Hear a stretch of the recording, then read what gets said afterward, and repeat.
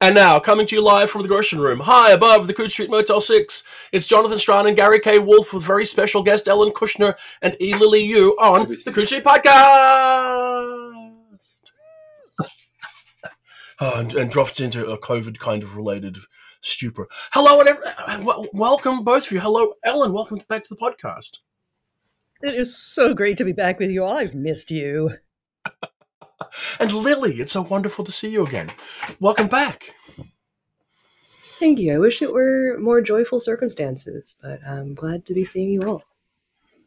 Well, I guess everybody, we've all needed, everybody that I know who loves her books and or knew her it was just stricken because nobody was expecting it.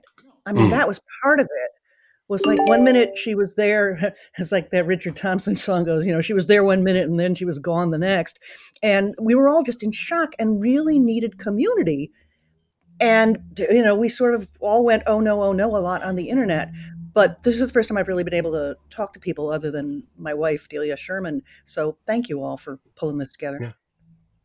Well, thanks for agreeing. I guess we should actually start by saying to the audience that the reason that we're here together is because we were all shocked and saddened earlier in the week to hear that Patricia McKillip, the World Fantasy Life Achievement Award-winning writer, had surprisingly and very, very tragically passed away. And I think sort of we're in a situation where Ellen has a lot of life experience, has known Pat a long time. I know, Lily, you've been reading her for a long time. She had a real impact on you. I've been reading her a long time and was fortunate enough to work with her. And you've been reading her work too, right, Gary? I started reading. I was looking out. I remember The Forgotten Beasts of Eld when it came out. And I don't know why I read it, because I didn't read that kind of fantasy back then. This was before I was writing reviews or anything. And it stuck with me when Tachyon reissued it a few years ago. I went back and looked at it again, and there's something. I think everybody else had the same reaction, kind of that Ellen described. You don't know where to start talking about this, but I knew her both as a good friend, and she and David kind of got together at ICFA meetings in the beginning before they finally got married in 2001. And when I was trying to find things to look at, one of the things I came across was, it's in her collection, Wonders of the Invisible World, was her WisCon Guest of Honor speech from 2004, in which she describes driving across the country and trying to set up a household in Oregon with David. And this is nothing but an anecdote, and I was hypnotized reading it, and I was thinking, I want to read the rest of this novel. And then I realized, no, it's just her story of moving across country. That's what I found consistently in the works that I read, was that even if I didn't think I was going to be interested in it, I was hypnotized by the second paragraph. Well, I'll say, Gary, that, when Forgotten Beasts of Eld came out, pickings were slim. There wasn't a lot of fantasy, and there wasn't a lot of really original gobsmacking fantasy of the numinous sort that we were also hungry for after Tolkien and weren't getting very much of. So it just hit everybody like an atom bomb, but like a very quiet, subtle, like stealth atom bomb. It was really, it just exploded in each individual head. It wasn't, I don't think it was the first book of hers that I read, but once you read her back in those days, when nobody quite knew what fantasy was or was going to be, she just made her mark, both as somebody who did something nobody else could do. And it's so great to me to hear that Lily feels this way many, many years, like 2 generations after that book was published, that it was something you needed to know about and that could move you. And is inspire you is such a tacky word, but Lily, is it fair to say that? Lily, I mean, I think it's fair to say, Lily, that you probably did not read it when it came out. No, I think that would be impossible. I started reading Patricia McKillip because I found her books on the library bookshelf, and they had the most incredible covers by Kanuko Wycraft. And then when I started reading them, they had prose that was just as beautiful as the covers. And I was in middle school, I think. That's an age when the books that you love beyond reason. You're not thinking about why you love them. You just know that you do. And it's only in retrospect that I can start talking about the why. I spent a long time trying to write like Patricia McKillip before I realized that was actually impossible. She was writing about magic as seeing what was really there that nobody else noticed, magic as learning how to play an instrument really well or learning how to embroider and weave, magic as listening, as caring about people, as being present, not in these great, grand, powerful, epic fantasies where everything is resolved by cutting off the right person's head with a holy sword, or like shooting the right arrow from 180 degrees into the sky so that it lands straight down and kills somebody at the right moment to make it look like they were divinely struck down, or learning the right spell to destroy the right creature. So there's a very muscular, energetic tradition of fantasy that's all about acting on the world to make it into what you want it to be. And McKillip's fantasy is much more about understanding how the world is woven together and where your thread runs throughout all of it, and what overlapping you have to do to complete the weave. And sometimes it's a much higher picture. It's a much bigger picture than any of the other characters realize is happening. You're always knitted in with history. You're always knitted into patterns that were generations much older than you. Every single book of hers I think I've read, everyone discovers that they're part of a story that began long before they were born. Boy, Lily, you're just really moving me, and I wish I were as articulate as you are about books I love. But I think I'm thinking, well, nobody can really write like her, but I think it's not a matter of whether you've got the chops. It's that she is writing entirely out of her own soul, and nobody else has her soul and her life experiences. And I mean, what Gary said about how just reading her description of driving across country was extraordinary. It's that every time she sat down and wrote, it just expressed her absolute self. I'm actually the reason she wrote that WisCon Guest of Honor speech. Yeah, it was very funny because it begins, a friend asked me a question and I didn't know what to say. That was probably the year before when we were at a World Fantasy and we all went out to lunch together. Well, all meaning my wife and her, was your husband by then, David? And I was sort of making conversation because we were waiting for the food to come and we were all really hungry and cranky. And I said, so Pat, I thought we would beguile the shining hour by talking about what made her write, so I was like, oh, what makes you write? And she just stared at me like, why are you even saying that? And so the next year when we were at WisCon and she stood up to make the Guest of Honor speech and said, a friend asked me this question, I thought, oh shit, that's me. Oh God, please don't let me be completely shamed. And of course, it was one of the most extraordinary things I've ever heard. But it was also very significant to me that, if we're going to talk about what she was like as a person, she wasn't a big talker. Well, no, she wasn't. And I know, Lily, you had met her at least at once at ICFA. She'd been at several ICFAs, and you've been at several. I don't know how much I may have dragged the 20 McKillip books I had up to her signing table, dumped them all, and said, would you please sign these for me? And then run off. She seemed to be one of the writers who show up at ICFA for rest and recuperation and just serenity. And I couldn't bear to walk over to where she was sitting at the end of the dock and break that. She was shy. She was super shy, and not, when I say not a talker, I don't just mean that she did not like to waste time in idle conversation, but that when you tried to converse with her, there would be a long pause, and she'd really be thinking about it. She never wanted to be on panels. But then I asked this idiotic question at a lunch once, and 12 months later or whatever it was, comes this exquisite essay talking about her writing. So that was really where her power lay. It was almost like, if you want to go into one of her books, she invested all her power in the written word.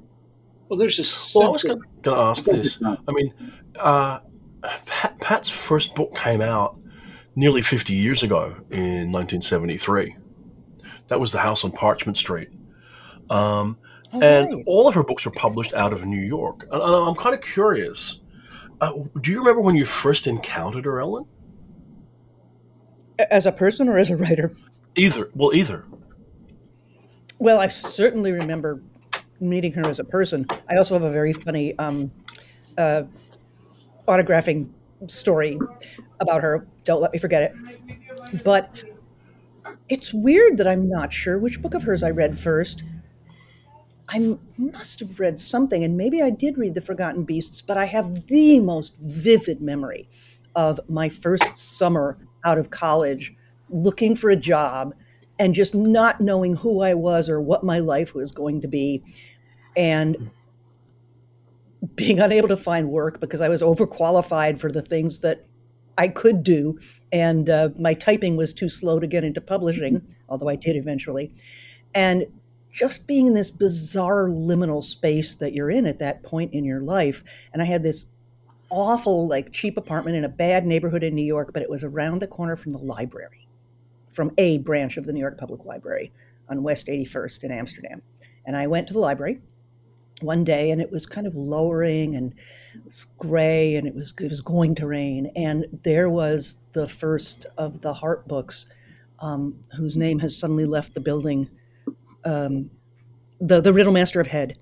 There was the Riddle Master of Head, and I thought, and I must have known her, or maybe I just liked the cover. But I took it home, and I remember just sitting in this ratty old chaise longue we had alone in the apartment because my roommate had a job, and just being almost in the dark because of the gray rain and because we didn't have very good windows, and just reading it and thinking, this is it. This is significant. This has meaning to me in a way that very few things have ever had before.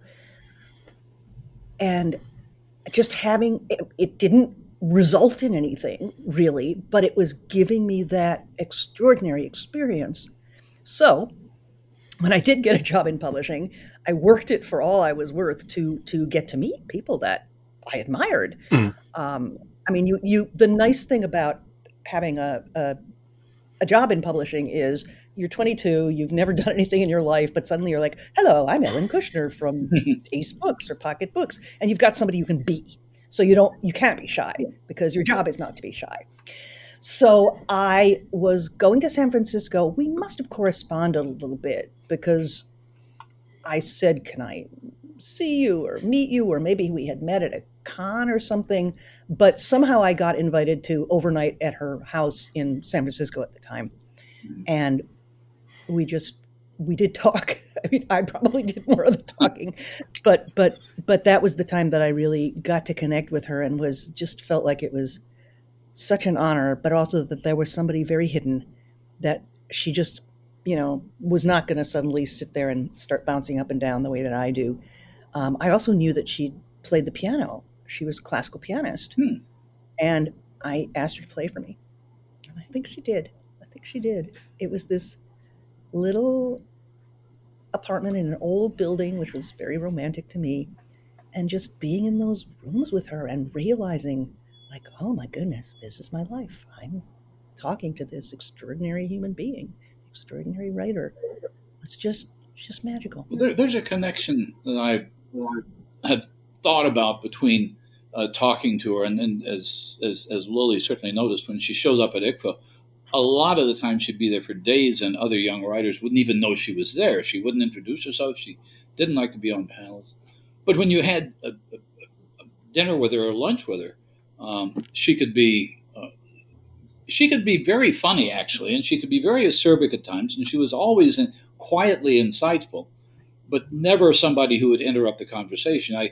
I think just in the last day or so, I saw on Facebook, I think Jeff Ford said something about having drinks with her, and he was ordering another drink, and she said, no, Jeff, you're going to go in and eat dinner now. And that's exactly the kind of thing she did. There was a kind of quiet strength and power and humor to her. And I think that in some ways is echoed in the fiction, in what you see at the surface of the fiction, and then what you see undergirding that. And that includes something that has always bothered me about the reputations of fantasy writers who are recognized for being beautiful lyrical writers whose mastery of the sentences is so overwhelming, that there's an assumption that these people don't have an acerbic bone in their body, that they don't have a sense of humor. And well, Jonathan, going back to the story she wrote for you for your collection Under My Hat, which was called which it's a very funny story. It's about a cover band of witches or something. And this sort of thing shows up more frequently than you'd expect. I was looking at some of her short fiction. It may show up more in the short fiction than the novels. But that unassuming exterior with this kind of acerbic, sharp substructure was there both in her, and I think is there in her fiction. Definitely. And I think that's one thing that keeps it from being what we call woo-woo. It is exquisite and transcendent and numinous, and yet it's always grounded. Yeah. It's always grounded and rooted in whatever reality she wants you to be in. It's not flying around in the clouds at all. No. And it's interesting that, the kind of thing she wrote changed over time. I mean, she started off writing basically young adult and children's books with, at the very, very beginning, I think, if I recall correctly. Then she goes in, she does, the Riddle Master of Head trilogy, which I think is the only trilogy that she wrote in her whole career, and which was very much a Tolkien influence thing in the back of it. I mean, I've seen her talking about how she'd really read almost no other fantasy herself before then. She hadn't come across the Lynn Carter series of reprints or anything like that. So it was all very much, classic Tolkien kind of influence, even though it's not a very Tolkien-esque series, because that's the thing that I first encountered of hers. Even though it's interesting. I remember reading the Riddle Master of Head trilogy and loving it, but probably like Lily, the point where I fell deeply in love with her work was it was actually in the mid-90s. I mean, I don't know whether Lee and I counted around the same time, but it was in the mid-90s when someone at Ace Books decided to marry her up with Kanuko Craft. And they did this series of extraordinarily, first of all, beautiful, small format books, standalone novels, each and every one, I think, that starting with the Book of Atrix Wolf in 1995 and going on for another decade nearly, until I think probably is around the Bell at Sealy Head in 2008 was probably the last of the ones with a cover from Kraft, and they changed. But the books were lovely, and I think the only sequel in that time, and I realize now, looking back at her career, the only book that I didn't actually read was the sequel to Winter Rose, which was a book I loved, and I hadn't even particularly connected that Solstice Wood was its sequel. But, I'm also struck that, we've talked about being quiet. I mean, I've always tried to reconcile. On one hand, Charles Brown years ago told me a story that I can no longer verify because it's too long ago and my memory's awful, that apparently she was a terrifying driver, and that driving around the Berkeley Hills was some of the most terrifying life experiences he'd ever had with her, and that she was known to be terrifying to be in a car with. On the other hand, she was, as you say, so quiet that I published 2 stories of hers, Which back in the day, and then Camouflage in the Book of Dragons, which I think is the final thing that's come out from her to this point. And I must have met her half a dozen times, because we had dinner we were the same literary agent, and so we'd have dinner at World Fantasy every time. And I don't think we exchanged 2 words. I chatted a couple of times with David Lund, the poet, her husband, but I certainly didn't really get to talk to her very much. But she always seemed, how would I put it, happily engaged with the whole experience around her, whilst not necessarily really diving into it. And I got this impression that she was somebody who, I don't know, she'd found the story she wanted to tell, the life she wanted to live. She'd married David. She'd moved somewhere fairly sort of quiet, and I suspect semi-rural would be what I would imagine, where she wrote these gorgeous, beautiful books. And even if they'd been physically horrible books, which they weren't, the stories were engaging. And I remember, and I've been trying to really push myself to remember, the books are actually sometimes very structurally clever, which wasn't something anybody really talked about very much. These were like really, really, she was a very smart writer. You can see why she would get a Life Achievement Award. And in fact, one of the interesting things for me is that the World Fantasy Awards recognized her and her work, when often what they tend to recognize is horror and horror-related work. She really was one of the more remarkable fantasists of our time. And if there's anything that's kind of, there's two things that are very sad. First of all, that Pat has died, but also that a bunch of this work is sort of, if you're looking for physical paper books, falling out of print, which is very sad. So a little bird told me that Tachyon Books, which reissued The Forgotten Beasts of Eld, was, even before this week, looking at reissuing others of hers. And my fingers are crossed that they're successful, because they should be out there. I would also add that she was extremely well known as a fantasist, but she was also an extraordinary science fiction writer. I found Fool's Run one of the most astounding works of science fiction that I had read, and I'm going through Moonflash and The Moon and the Face right now, which are science fiction, and she has a touch that you don't normally see. It's very grounded. It's extremely tactile in a way that a lot of her fantasy isn't, and it's something else altogether. But to what you were saying about structure, I spent so many years when I was an adolescent trying to figure out how she managed to weave this one completely enveloping dream that you entered into it and you did not leave until she let you. I couldn't figure out how to do that for the longest time. It was sort of intuitive. This is that thing about what I was saying before. I can't remember if it's in her essay or whether it's just something she talked about with me once. Gary, you just reread the speech, I think, so But she said she just kind of wrote until it was over. She had that in her brain and in her body, which is another reason it's hard to recreate.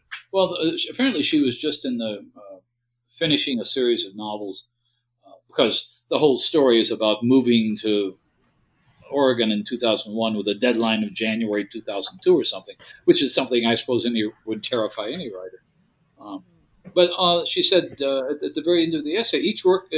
Let me read the last sentence of the essay, the last couple of sentences. What I set out to do about 15 years ago was write a series of novels that were like paintings in a gallery by the same artist. Each work is different, but they are all related to one another by two things. They're all fantasy, and they're all by the same person. That's all I wanted to do, and now I'm reaching the end of that series. I have no idea what will come next. Yeah. I believe... Go ahead. I saw an interview say the same thing. That very much, she had found fantasies. I mean, you talk about Fool's Run, which is a really sort of interesting, curious book, and in many ways stands out from her bibliography as being somewhat unlike everything else she did. And I remember it because it came out with a rather strikingly odd Michael Whalen cover on it, as I recall. I'm pretty sure that's who did it. And it was a very odd book. But it really was in keeping with what you're talking about. And she talks about this in interviews, I'm also struck when I was talking about structure, the book that comes to my mind is Kingfisher, her final published novel, which was a book we did a podcast about years ago when it was new. And what I remember about it is it's this book that I recall as having this sort of spiraling plot for a book that I hated until the very last page when I fell in love with it, because it made the whole book make sense. And I don't know if she had meticulously plotted this thing to make it work or whether it evolved spontaneously. But for an Arthurian Grail Quest type story, it was one of the more remarkable things that I'd read, certainly back then in 2016. And, it's a book that stayed with me ever since, Well, this may be part of what Lily was saying about her science fiction, that Kingfisher it's a Percival story. It's a variation on Percival. But it's also about cooking and restaurants and that sort of thing. And she worked out the cooking. That's the sort of thing that kind of impresses me. You can actually see how this restaurant works and how the recipes work. In other words, she had thought through a fantasy premise the way a science fiction writer would. She wanted to work out the details. She wanted to know, to go back to Sturgeon's famous ask the next question, that's what she was doing. So once she had this set up, she was not going to let go of the myth. The myth was hovering above the whole thing. But she wasn't going to ignore the realities of how to cook a meal either. mean, I think that's typical of all her work, don't you? Yeah, I guess so. Well, I think in some ways we still haven't caught up to her futuristic imaginings, like her use of I think it was a Bach sonata as a password phrase, where you have to be able to play it into a keyboard, yes, remains right. possibly the most secure password I have ever seen designed in science fiction.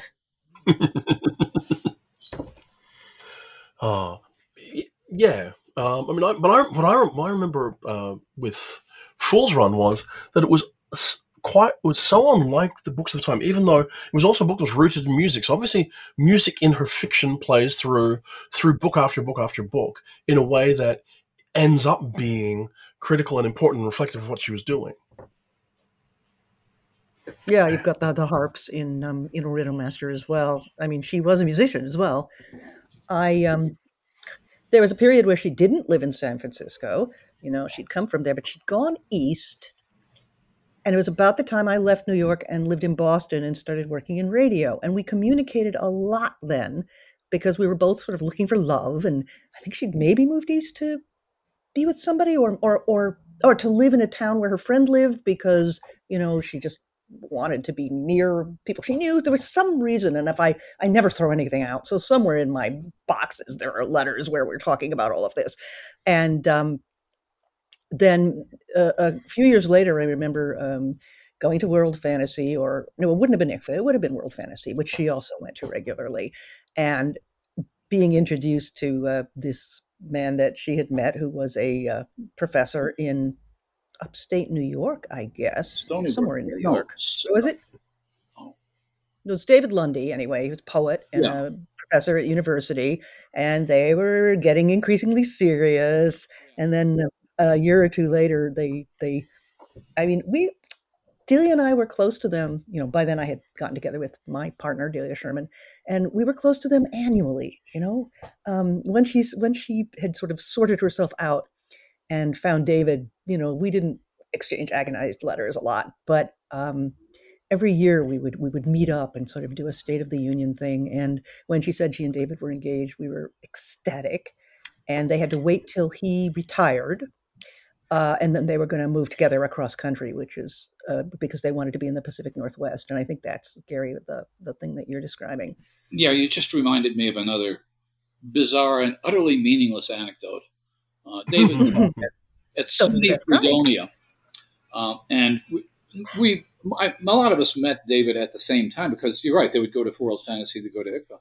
And when we first realized that they were getting together, and that didn't impress everybody. It impressed everybody that David taught at a place called Fredonia. So we all started singing Fredonia Rules the Waves from the Marx Brothers movie, which she knew the lyrics to it. So she knew the Marx Brothers, which impressed me a lot at the time. But there's some. Go ahead, Lily. If we're telling funny stories, she was terrifically modest. I mean, genuinely modest and humble.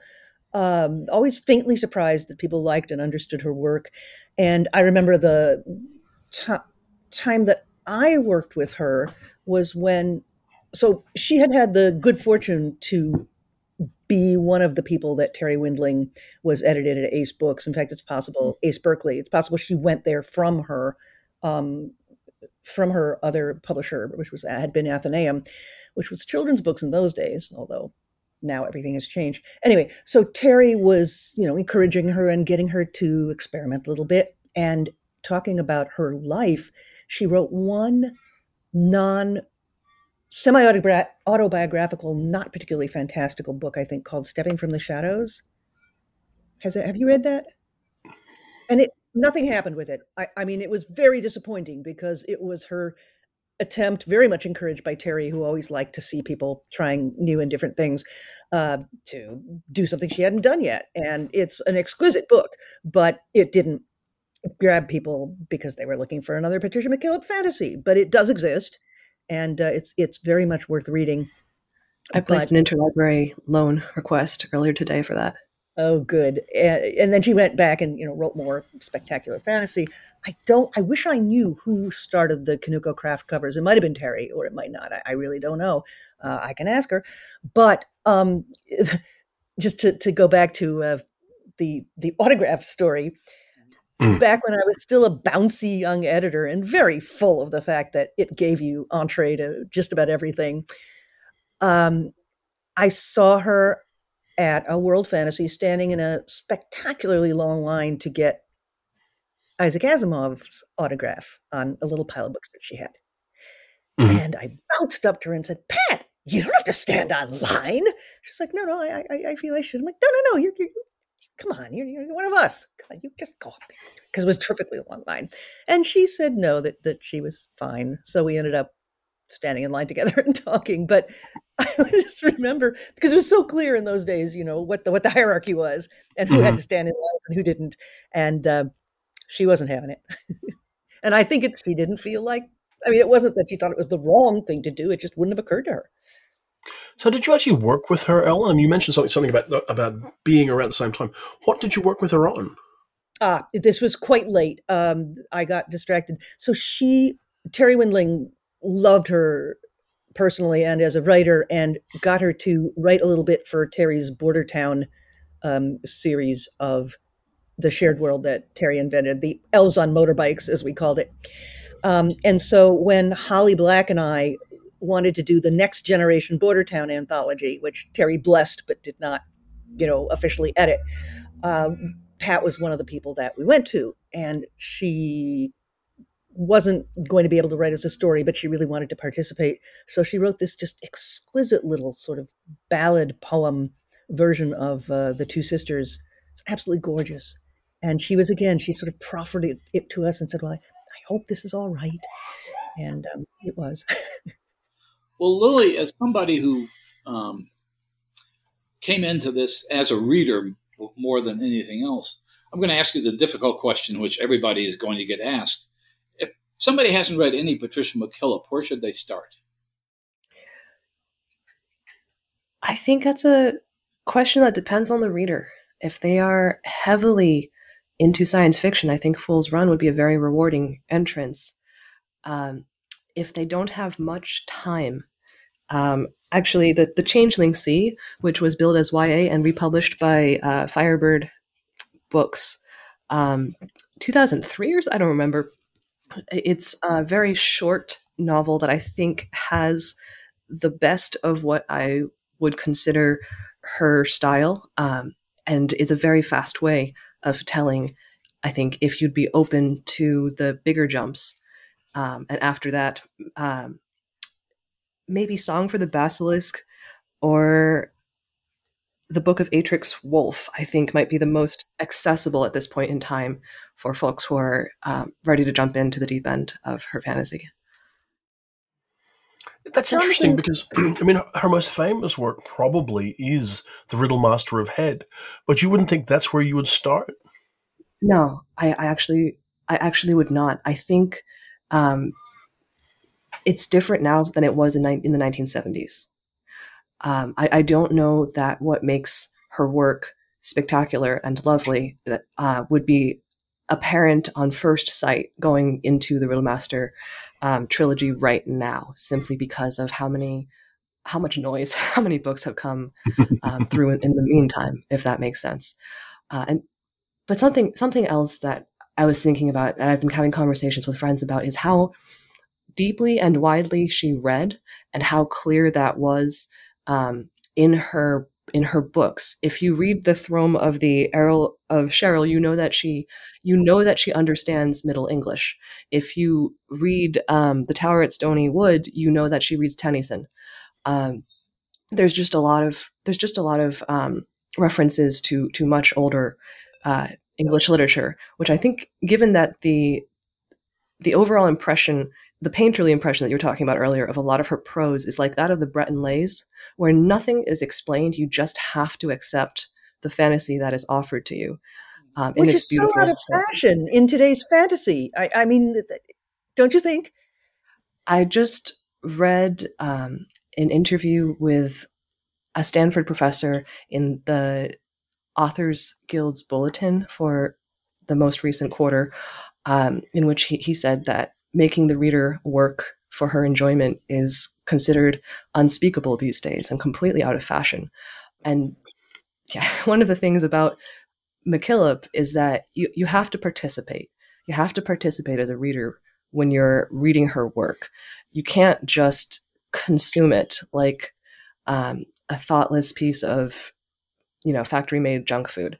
You It's have to not be fully television. present. Yeah, No, it's not. But she engages. I mean, I always worry when we talk about that people don't understand. It's not hard.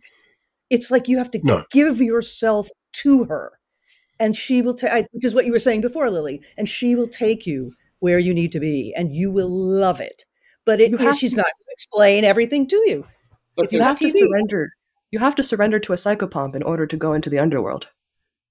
There you go. But there's also, I think another part of what you're saying, Lily, is there's always, this is invoking Gene Wolfe, which is probably out of left field, but there's always a door that remains closed. There's always some part of the narrative which is secret, which is not revealed, which is there, and which is completely up to the reader to imagine or not imagine what might be there. One story of hers it's a minor story. It was in her collection. Wonders of the Invisible World. No, the other one. It's called Weird. I don't know if anybody remembers this, but it's almost a postmodern literary experimental story that describes two people cowering in the bathroom of a hotel room, and they're surviving on snacks that they managed to get out of the minibar. And there's some kind of apocalyptic thing going on outside the room, which we're never told what it is. And somebody is pounding on the door of the bathroom and shouting at them in a language which they don't understand. The story unfolds the relationship of the characters. We learn a lot about them. And at the end of the story, she never opens that door. You don't know what's going on outside. It's almost Kafkaesque. It's not like most of her fiction at all. But it's masterful in the way in what it doesn't tell you. It's masterful in what it refuses to tell you, I should say. I think the terms of engagement have changed over the years. I think Patricia McKillip is offering you a fabulous banquet of incredibly rich and wonderful food if only you will set the table and light the fire and sit down to it. And that's an invitation that I think readers used to be open to, willing to participate in. And there's almost a loss of that today, where we expect everything to be done for us. Where if everything is not handled before we get there, if we are not allowed to sit back and do nothing, the book is rejected outright. And I think it's not everybody. It's certainly not the way I think any of you read, but I am seeing that I'm reading more and more fiction that acts like that, where I do not participate very much at all, where very little is asked of me, and I'm sorry to see it. I can't read it, so I mean, if I can't play too, I actually don't enjoy the reading. And I cheer myself up, Lily, by saying, look, what was a bestseller in 1923? They're all books you've never heard of. The great ones last. And I really strongly feel that she was truly great, and that those are the books that will last, that will be rediscovered, like Bach, who was practically forgotten. He was an old-fashioned guy in the 18th century. Nobody was particularly interested. And then Felix Mendelssohn kind of rediscovered Bach, and suddenly he became stylish again, and people recognized the master. So taking the very long view, I really, really hope and pray that she will be discovered and rediscovered for her exceptional, extraordinary virtues. It does make me crazy that somebody like her was continuing to put out novels, and they weren't even nominated for awards, even though I'm sure they were 10 times better than most of the things that were getting all the attention. What up with that? Well, we all kind of know, but it really distresses me. I wonder if I think. Oh, go ahead. Go ahead, Gary. I was going to ask if this is what authors think they should be writing, or if editors and publicists are pushing them in this direction. I mean, would it be possible? I mean, I was looking at The Forgotten Beasts of Eldigan, which is, for such an early novel, early in a career, is masterfully done. It's like, how is this person a new writer? And I kept thinking, would somebody be telling her to make this a 700-page novel if she were submitting it today? It depends. I mean, I've seen it go both ways. Well, my depends. sense is a good editor would know something when they've got it, but that's really it. Lily, what do you think? I think there are lots and lots of fantastic editors with brilliant taste, and they are losing power, and they don't always get to make the right call. I think part of my grief around losing McKillip is not my worry that she'll be forgotten. I like Ellen, I have complete faith that her work will live on, but there's a sense of a certain door closing, of a certain means of existing in the world as a writer and creator. Part of what was wonderful, I think, is the depth and the quietness, that the quietness and the depth that quietness enabled, where she didn't have to be on panels. She didn't have to be in the public eye. She didn't have to be fully involved in the chaotic, noisy, distracting world, and she could simply focus on writing. It feels like we have lost, along with Patricia McKillip, that possibility of existence, and I suspect with it the ability to write in the way that she has. I will say my publisher has been very, very patient with me about my desire to not exist online. And I do not know that very many other publishers in the increasingly consolidated, market-driven world would be nearly as patient. But I would say that her publisher paid the price. That is one reason why these extraordinary books came out and people didn't pay attention. And the publisher was willing to tolerate that because it was Patricia fucking McKillip, and they were loyal to her. But I'm sure they didn't make a lot of money, and part of it was the people didn't know who she was because she wasn't. I don't know that I'm entirely convinced that people had stopped paying attention to her. I mean, consider this: up until 2016, 2017, she was still publishing with a major New York publisher, right? Because that publisher is super loyal. Yeah. Yeah, I mean, I also don't know. We paid attention. We all paid attention, but she wasn't a name that you could drop to just anybody. Forgive me, John. No, that's right. Certainly, if you're going out amongst the normal citizenry, as it were, and you were going to say, "Have you heard of?" No, they would not have heard of Patricia McKillip. But if you were within the genre at all, the odds were pretty solid that somebody would have.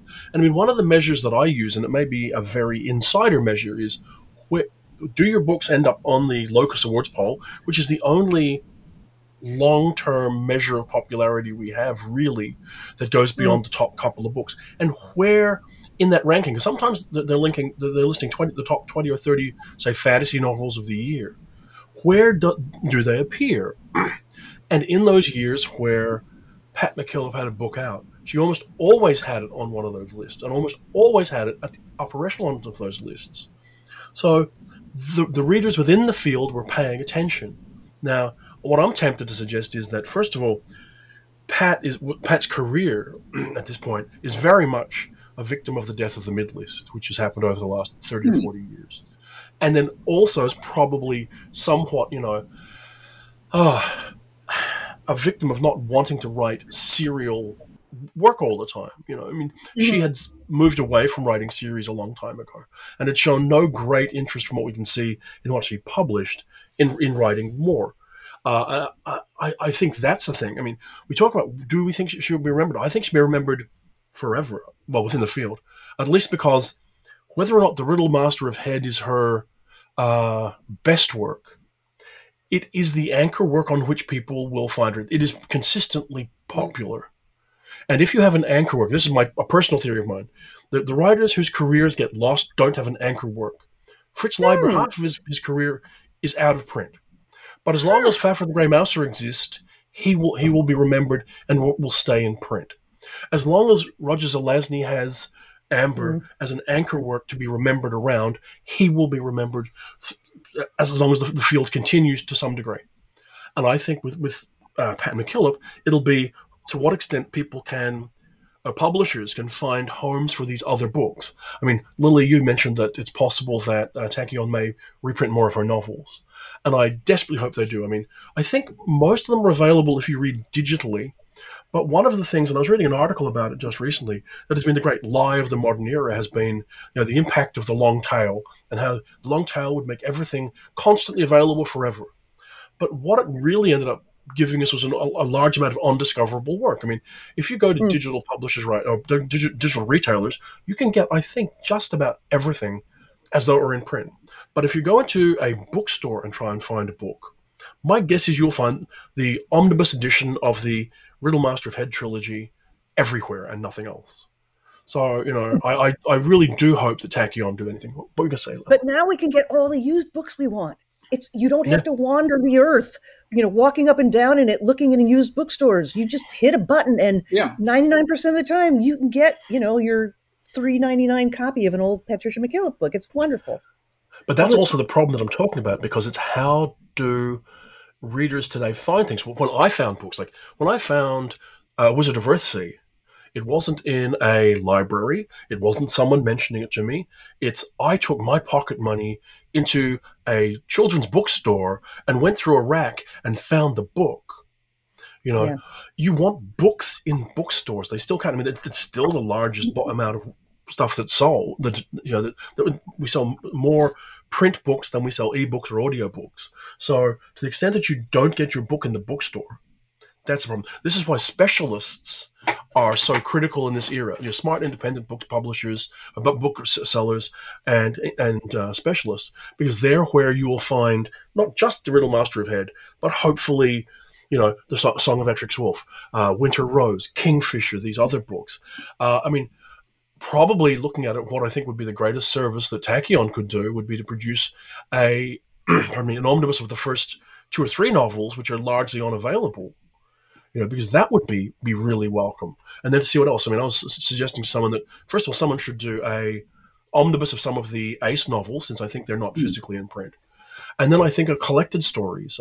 There's 4 collections that exist, but there's enough for one really meaty collected stories. And I think that would be a beautiful thing, because the short work, one of the things I personally think that one of the hardest things to do is to write a fantasy short story that is like a fantasy novel. Yes. A lot of the fantasy short stories you read nothing like fantasy novels that you'll read. McKillip reads the same way at short length as she does it at novel length. If you read A Troll and Two Roses, if you read Baba Yaga and the Sorcerer's Son, if you read The Winches of Junket, if you read The Gorgon in the Cupboard, you're going to encounter what you'll encounter when you read her novels. And I can think of a handful of other writers who did that. So that is a remarkable thing and a great thing. And is why I think she may well be remembered, for a long, long time. I think she'll be remembered. Maybe that, she's dead now, that's all, read her thing that has happened with just about every woman who's strode the world in the last 50 years. Will you tell me a story, Jonathan? Tell me about what it was like to be her editor, or to ask for stories from her.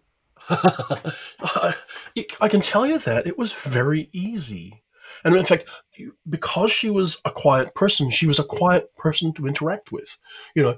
My recollections of editing which were, she sent me a story, it was delightful, I had a few very minor comments, and that was it. With Camouflage, which is the dragon story, which is a really kind of, I don't know if you've read it, but it's a really strange and interesting story to put forward for a dragon book. We did go back and forth a few times, and she was always very open, receptive, easy to deal with, but very low-key, quiet as well. Not someone who was going to be in your face. One of the first things I did when I heard was just look and go, how long is it since I'd heard from her? It'd been a year or so, so I do wonder how she'd been. But she was a delight. And the book, what was great was she would give you the Patricia McKillip story that you didn't know you wanted and weren't expecting. But once you got it, knew was exactly the story that should have been the Patricia McKillip story you got. Which is what you hope when you're dealing with. And that ties into what you're saying earlier, Ellen and Lilia, that, readers who are doing a bit more work, who are responding to the work, get more out of them. And that was embedded in this. I'll always come back to years ago hearing Howard Waldrop say that he expected his readers to do 50% of the work. He'd do the first half, and they had to do the second half. And if you weren't willing to come halfway, then his work wasn't for you. Now, I don't think that McKillip made her readers work quite as hard, because Waldrop often turns in some very abstract and esoteric information. But she did want you to engage and to think. Her books were never, how do I put this? They were never as rewarding as they could have been if all you did was just flick the pages. But they brought you in as well. They're beguiling works, I think. They are seductive works in that sense. They pull the reader in, they give you a very little bit. You don't really know that you're going to be that interested. And then suddenly you're lost in them and completely surrounded by them. Yeah. May I leave the floor to Lily and the two of you now? For one thing, she'll get a word in edgewise, but for another, I should probably go. Thank you so much. Go finish your packing. I am not feeling sorry for you having to go to Paris at all. But nor should you. but I understand that it's tomorrow to do that. So well because we're almost done though. We almost have about 5 minutes. Yeah, I think we're at the end, and also I did want to make one more point, based partly on what we're talking about with reputations, and you mentioned Bach, and Herman Melville's another example. He was discovered in the 1920s. But even people who don't know Patricia McKillip's work know people who do know Patricia McKillip's work, and it's one of the things that fascinates me about younger generations of writers. And Lily is probably tired of my expressing my absolute fascination with how she discovered George MacDonald. But people who read modern fantasy are reading people who read people who read people who read George MacDonald. I don't know if anybody reads Andre Norton today, but anybody writing any kind of space opera today is reading people who read Andre Norton.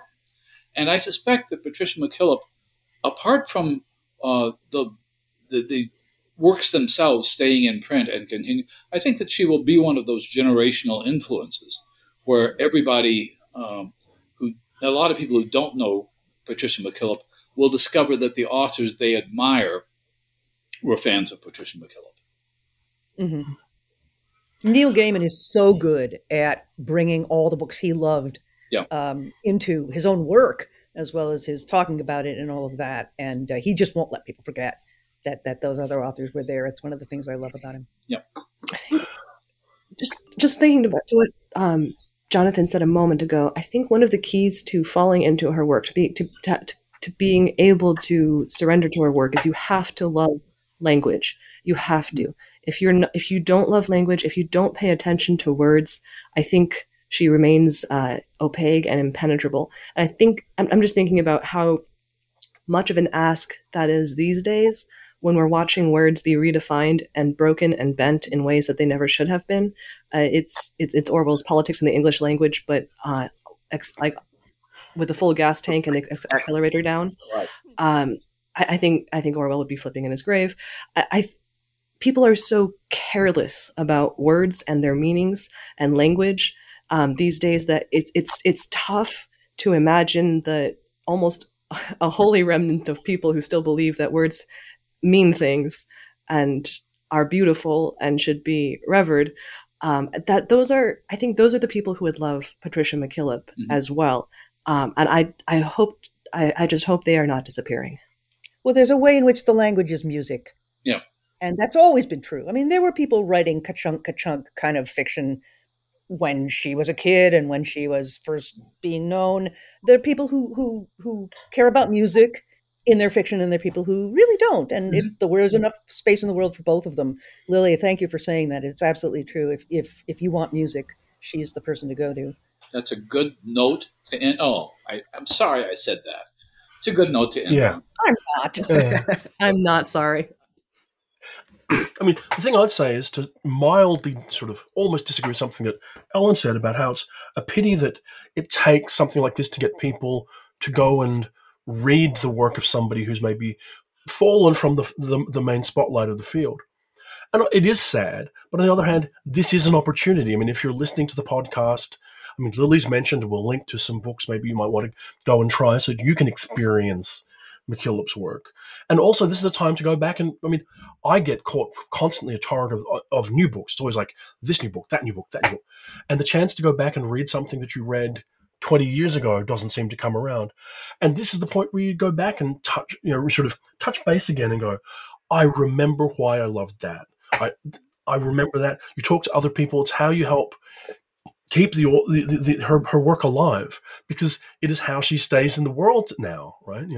By being read and being talked about. And I mean, I genuinely hope, and I think you alluded to this maybe on social media, Ellen, that when it comes time for the World Fantasy Convention, which I don't think I'll get to in November in New Orleans, that they take a moment to remember and talk about and focus on Pat's work, because it's a very significant body of work, and one which is obviously at different times for different reasons moved all of us.